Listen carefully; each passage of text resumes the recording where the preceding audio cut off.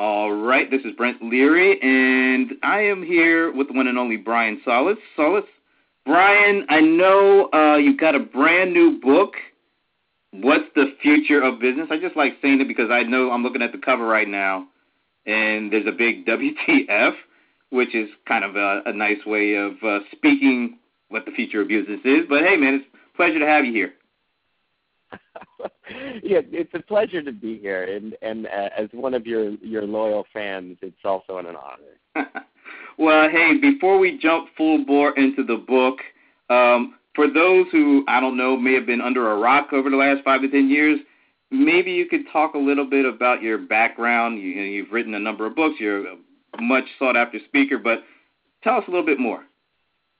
Well, my name is Brian Solis, and by day I am a digital analyst over at Altimeter Group. I study how technology is affecting society and culture and business, and try to reverse engineer everything to help those two roads between customer behavior and business relevance sort of intersect as often as possible. And by night, and weekends, I'm an aspiring, digital anthropologist is probably a way to put it. And studying behavior and technology's impact on behavior and how that's changing decision-making and how that's changing the world of, say, how someone doesn't just make a decision, but how someone influences someone else's decision and vice versa. And so this idea of research and then also social science allows me to get a real unique perspective on how this world is changing. And I'll tell you, the thing that a lot of people don't necessarily know about me is that I don't study any one form of technology. I'm often sort of associated with social media. It just happens to be the flavor of the month. I look at all technology because once you live a digital lifestyle, you become part of what I call Generation C, or Generation Connected. And it's not an age thing anymore. You now start to exhibit similar behavioral traits that I think the world could benefit from better understanding. So it's not about technology as much as it is about sociology, about psychology. And so even the people who do know me probably just learned something new. And then for years, I've taken everything I've learned and I've published it in research reports, for example, at Altimeter Group. I've published, I think this is, WTF is now the 5th book. And I also blog at briansolis.com. I try to share as much as I'm learning to anyone who will listen. Absolutely. And I know some of the books that you've written in the past, Engage and The End of Business as Usual. But before we jump into the books, you were just recently at South by Southwest. I was there, too. I was only there for a day, and I missed something that happened during your session. Of course, you had a conversation with the one and only Shaquille O'Neal, which I heard a lot of great things about, by the way. But there's a lasting image I got to ask you about. He actually has you, it's almost like a WWE style, and he's got you over his head. I thought he was going to do some kind of a suplex or something, but what was going on with that? It was one of the photo ops that we were doing right before we went on stage, and we were sitting there next to each other doing the traditional, photo thing, and then before I knew it, I was up over his head, and it's a classic image where I just sort of gave myself to it, not trying to fight it, just kind of went in, and he's sitting there laughing with his tongue hanging out, and it's just a classic picture, and it's one, by the way, of several that I'm going to start sharing here over the next few weeks. There's one with me running out on stage with him as they made the introduction for us. He put me on his back and carried me out there on a piggyback ride. And another one where he asked, let's just say he planted a big smooch on my cheek and started singing "I Kissed the Boy," and I liked it. Oh, okay. Shaq I've always thought he was a good guy, but you just made him see even better just by hearing those stories. Before we talk about the book, what, if anything, did you learn anything interesting about maybe the future of business or social media from Shaq when you were doing that conversation? Shaq, a lot of people don't know this. And in fact, I did shoot an episode of my web series Revolution with Shaq that just aired recently. Shaq's an avid investor and an entrepreneur. A lot of people don't know that he was an investor in Google pre-IPO. He also has a lot of investments in companies like Five Guys and Vitamin Water. Oh. And he's a very smart man, and he's also a doctor. He has studied, I believe, human resource science. He earned his doctorate recently. He is just always about getting knowledge. At the same time, he's pursuing comedy. So it's an interesting balance of a human being that makes for something that's unique, let's just say. Absolutely. Totally get that one. So let's start talking about the book. What's the Future of Business? Changing the Way Business Creates Experiences. Tell us maybe from an overall high-level perspective, why'd you write this book?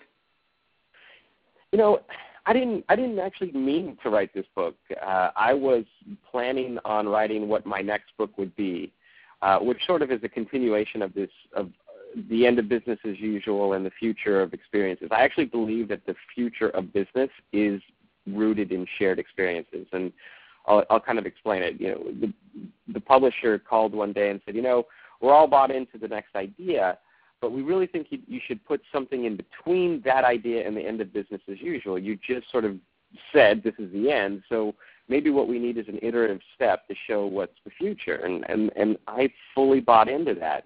And I thought, you know what, why not use a book as an object to demonstrate the point of shared experiences? So I took a step back. I looked at the way business, you know, the end of business as usual, and I looked at the things that I hear all the time. I spend a lot of time in enterprise organizations. I spend a lot of free time working with educational facilities and small businesses to try to better understand their needs and see if you could take the same concepts and experiences at the enterprise level and bring it everywhere. And the one thing that was consistent across the board is that we're reacting to technology. So I'll give you an example. You know, Twitter, Facebook, YouTube hit the scene, and businesses are jumping in cannonball style and trying to use them as ways to stay in front of their customers and their prospects or their stakeholders. You know, mobile takes off, and suddenly we need apps. You know, we need to redesign our digital properties so that they can port over to all these different screens. You know, people start complaining on these networks and in these communities, and businesses have to react, and then they have to change their service infrastructure. And what's happening is that everything, businesses, schools, small businesses, everything is just starting to get into a reactive mode. And that's not a good place to be, because technology is only accelerating. The next big thing is always here.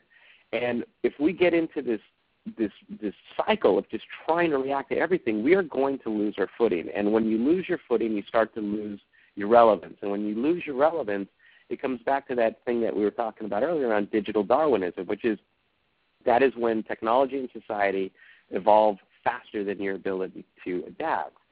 So earlier we talked about social science, and what I had realized is that if you could better understand what decision-making looks like, what the new touch points look like, how it affects people when they're making decisions, when they're researching, when they're making recommendations, you find the touch points.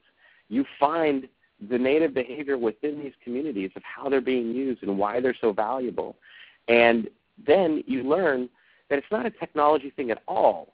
It's a value thing, and it's a perspective thing, and you realize that how a company is organized today, how an organization is formed, it's so aligned with the traditional sales funnel that you have these unique silos that just don't talk to one another, because each one of their jobs is to get you through the funnel. But now in a continuous technology-fueled journey, it never shuts off, and businesses now have to essentially work together inside the company to create a holistic, integrated experience. I know those were kind of buzzy words, but the long story short is that the thing that everybody does, everybody shares, everybody talks about around your business is shared experiences, the experience that they have with you. And so when someone is trying to make a decision, the first thing they do is look to those shared experiences for validation or for information or for direction. And they're not so much going through that traditional route of hey, Google, tell me what I need to know, and then find websites that just don't even load on your smartphone. It just doesn't work that way anymore. So shared experiences is the future of not just brands, but just the future of business in general. How do you find that companies are understanding that fact? And if they are understanding that fact, are they moving quick enough to create the kind of experiences that you're talking about? Because that's what you need to deal with Generation C? No, not at all. I mean, Generation C is in. I don't even know if Generation C realizes how powerful they are. Let me give you a quick example of what I mean by that. Generation C is who they are because they are connected, right? And the more you are connected, the more you are informed. And the more you are informed, the more empowered you become. And as you become empowered, there's this subconscious or conscious sense of entitlement, right? Your expectations go through the roof. So now you're an expert. The people you're connected to are experts. You're all sharing positive and negative experiences. They go into this virtuous cloud, and none of those experiences disappear, right? They don't go invisible. They stay there for someone else to find in the future. And at some point, that collective of shared experiences becomes bigger and louder and more touched than your website or your media buys or the message that you're pushing out there. The thing about shared experiences is that they are the very thing that influences somebody in the next steps that they take. And businesses right now are reacting to those experiences. But what if you could say, I'm done with reacting? I mean, we're always going to still have to respond to people because we're in the people business. But what if we could shape the experiences we want people to have and share so that we can, like we use traditional media over the past decades, we can work with people to actually give them something so incredible, so meaningful, that they can't help but share it. So that becomes the cloud that's formed. And so it's essentially just getting in front of it and saying like Walt Disney did once and what Harley Davidson did once and what a lot of businesses figure out, like Virgin America and Zappos. It's not the fact that how they use technology at all. It's about how they just started with a blank sheet of paper and they said, this is the experience we want to give to people and what we want them to feel. And the net result of that is because technology is becoming so human, it's an emotional landscape, right? I call it the ecosystem, lovingly, of course, where people are at the center of their own universe. And because it's an emotional landscape, you are going to share what you love and what you hate. It's the same thing with Amazon reviews, for example. There are either going to be 5-star reviews or there are going to be 1-star reviews. And anything in between is sort of really not the majority. It's either 5s or 1s because people take that passionate extreme. So that's what I'm saying is the businesses don't get it, but they could and they should. And it just takes taking a step back because then technology, right, becomes the enabler, right? All of these channels, all of these tools that exist, they just become the thing that people use and that you use to bring that experience to life. You talk about disruptive technology is a catalyst but not a reason for change. How many companies are still looking at technology as the silver bullet, the Hail Mary, the thing that they think will change the game for them specifically? Not the cultural changes that they need, but just trying to use technology as the game changer. Yeah, such a good question. Disruptive technology, I live in Silicon Valley, so disruptive technology is it's a business objective. I have to disrupt markets. It's a word that I think is sort of losing its meaning, but it is certainly what CMOs and CIOs within organizations are really struggling with. You have on one hand, and you know this better than anyone, you have on one end legacy systems and technology roadmaps, and people are making decisions 18 months ahead because it just takes that long to make a decision and implement and train, et cetera. But I think over the years we just started putting stuff on top of other things because that's what we're supposed to do. Technology was just part of the equation for efficiency, automation, to use another buzzword in business world, operationalization. But it wasn't necessarily driven by a vision or a purpose, right? And I think business could benefit from rethinking what that vision and what that purpose, could be or what it should be.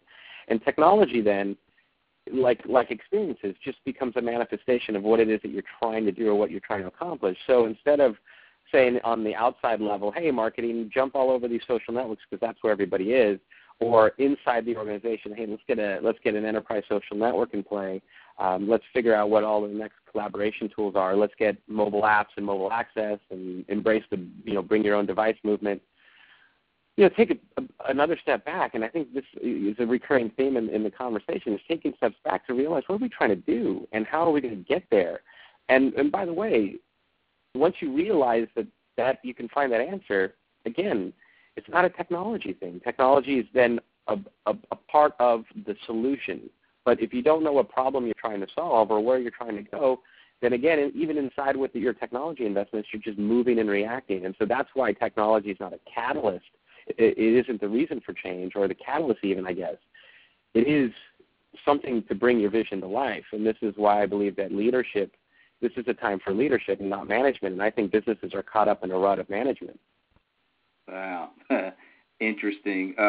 We were running out of time, but I wanted to ask you about the 6 pillars of social commerce, because we all know that companies are trying to leverage social, mobile, the cloud to do what? Sell stuff, find customers, and keep them longer.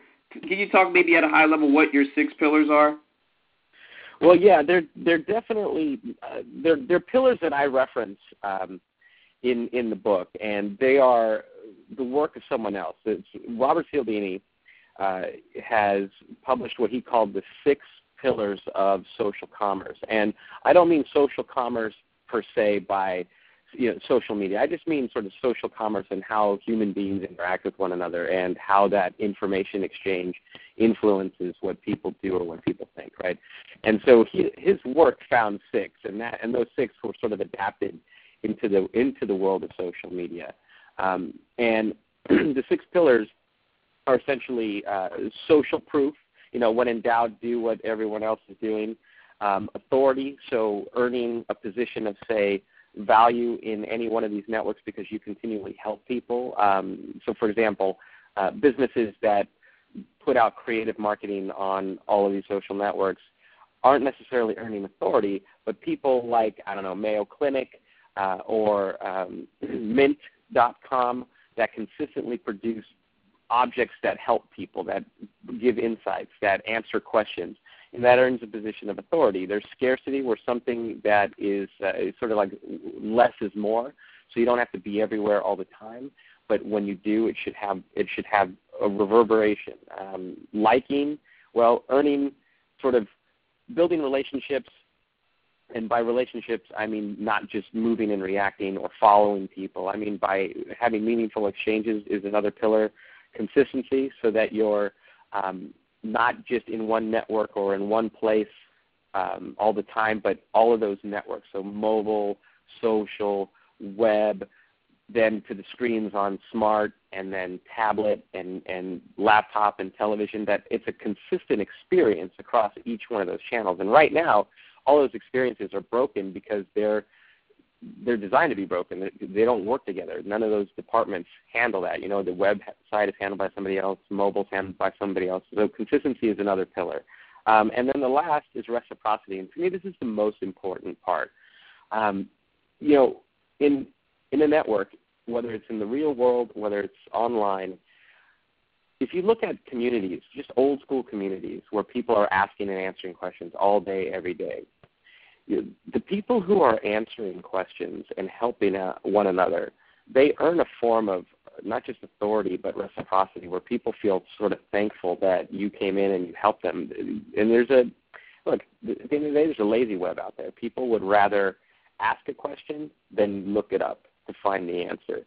And so people that are willing and proactive to answer those questions earn reciprocity, and reciprocity can be delivered back in the form of a referral, of a purchase, and it's a powerful thing, right? We've all heard that expression of, a happy customer used to tell one person, unhappy customer told everyone. But in the new world of social commerce, if you could reinforce positive behavior, reciprocity is the most powerful of all of these.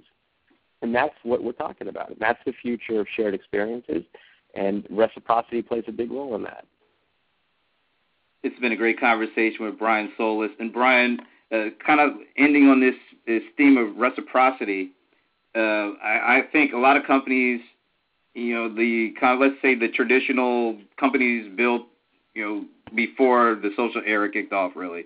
When they think of reciprocity with the customer, they think of the customer paying the money and a transaction taking place. Yes. But we know now that customers think way beyond that, and they want to be valued beyond that. And you talk about in your chapter, Innovate or Die, CMOs being at the crossroad of customer transactions and engagement. I would say even at the small business level, it's more than just a CMO, because typically the small business owner is the CMO, the CFO, the CEO, the chief bottle washer, everybody.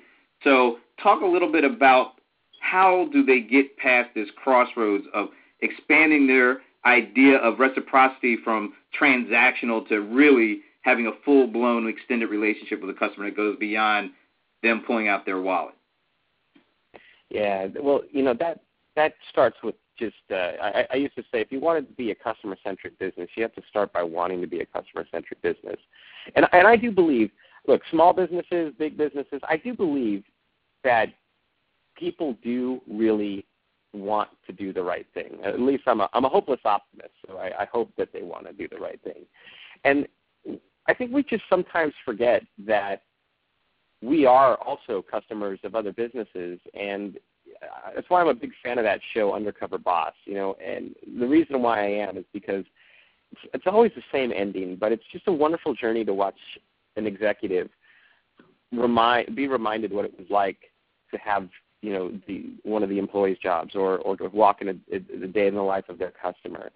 And at the end of every show, they're given the gift of empathy, and it's empathy that brings about change. They say, "Wow, I'm just so disconnected. I got so caught up in running the business.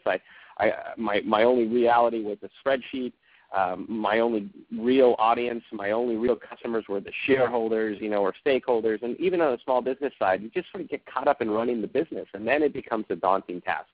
Oh, my website needs updating. Oh, what's this new app over here? And what's this Foursquare thing? And oh my goodness, what's Yelp? And you get caught up in reacting. And when you get into a position of reacting, then psychologically it's a negative thing, and you don't want to embrace it with enthusiasm and creativity and ingenuity. So empathy, I think, it kind of comes back to one of the reasons I love those 6 pillars so much is because they're all very human. And empathy is probably the ties that bind all of those pillars of commerce. If you care about somebody, you come into my shop or I'm your client, the nice thing about that is that we have an opportunity to build a real-world relationship, an online relationship, but I also want you to remember me the next time I come back. I want every one of your departments to know who I am when I have to deal with some various aspect of our relationship. And that today is disconnected, and it's because it was a technology-first solution, right? CRM. It's handled really by one department. If I walk into a store and, you don't know who I am, but say the person before you knows who I am, technology gives you the ability to sort of change that whole experience now, but you have to want to. And you have to want to be able to define what that experience should be. So this is actually a real magical time, I think, for every business, every size and shape, every organization, even government. It all starts with really caring instead of trying to sort of just manipulate or react to what that transaction is all about. The transaction is an important part of the life cycle, but now in a world of shared experiences, the transaction is only one of those moments of truth. And the other moments of truth before, during, and after a transaction are probably as or more important because people are sharing their experiences every step of the way, and they're influencing the next person who comes into the equation looking to make a decision. That's awesome. It just brought to mind the folks at HubSpot asked me to provide a quote for one of their ebooks they did recently, and one of the things I thought about the most was, in today's world, every interaction with a company has with a customer, the relationship is only as good as that last interaction. So you better not make that last interaction the last interaction by providing a bad experience. and I think you just crystallized that as well. So this has been great. What one or two things should people walk away with after reading the book? Well, what I hope they walk away with is the better understanding that there's a need for an integrated experience. There's a need to define what that integrated experience should be. There's the ability or the need to see that your product isn't just the experience, it's everything. And then lastly is to recognize that, I bring in Joseph Campbell's hero's journey at the beginning and at the end of the book. And at the beginning, I talk about the customer as the hero in the journey, and I show the challenges that they go through and the opportunities that you have to reach them. And at the end of the book, though, sort of reintroduce the hero's journey to say, look, by now you get the importance of this, but it's not going to happen by itself. And everything that I've learned is that change comes down to one person who then is able to generate support or build support or community within their movement to bring change. And so I say at the end of the book that you are the hero in the hero's journey. And I talk about the steps that you need to take to bring about change, the challenges you're going to face, and how to break through them. And that right there is the part that I hope people really walk away with, is that it has to come down to somebody, and hopefully it's the person putting the book down. And that, to me, is what this is all about. Someone has to be the change agent, and someone has to feel the confidence, the inspiration, and just the motivation to just go and do it and know it's going to be hard, but the benefits, the results, the advantages are just so great, but they come from fighting for change. Well, all I can say is I hope that everybody has been inspired to go and check this book out, because there's a lot of great information in here. Brian, where can people get the book? Well, there's a website for it. It's WTFbusiness.com, but it's everywhere that books are sold. So please do take a look, and I hope you love it. And I'm listening too. If you share your thoughts on it, your experiences with it, I'm paying attention, and I'm responding to everybody out there. Very cool. And you always do that anyway. You're really great about that. But I will say this about the book. It's got its own kind of style and vibe to it, man. It's a really cool design. Well, I thought if you're going to talk about the world of shared experiences, then why not take something as traditional as a book and try to make it an experience? And that it's a square shape. It's designed to look and feel like a coffee table book, not like your traditional business book. And by the way, it's written and designed in a way that emulates how people are reading online, how people are reading on their smaller screens. It's very visual. I worked with the folks at Mechanism who did the Beyonce Pepsi commercial at this year's Super Bowl to help design it. I call it an analog app because it even has a slider that kind of gives you the sense that you're moving through and literally a journey.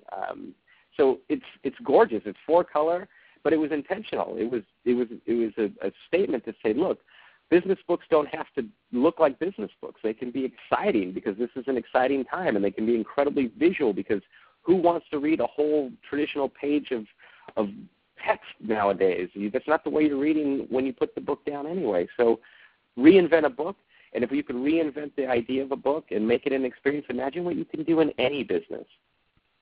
I'm taking notes right now, Brian, because I kind of working on something there.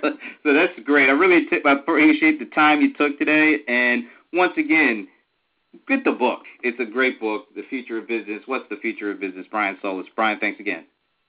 Thank you so much.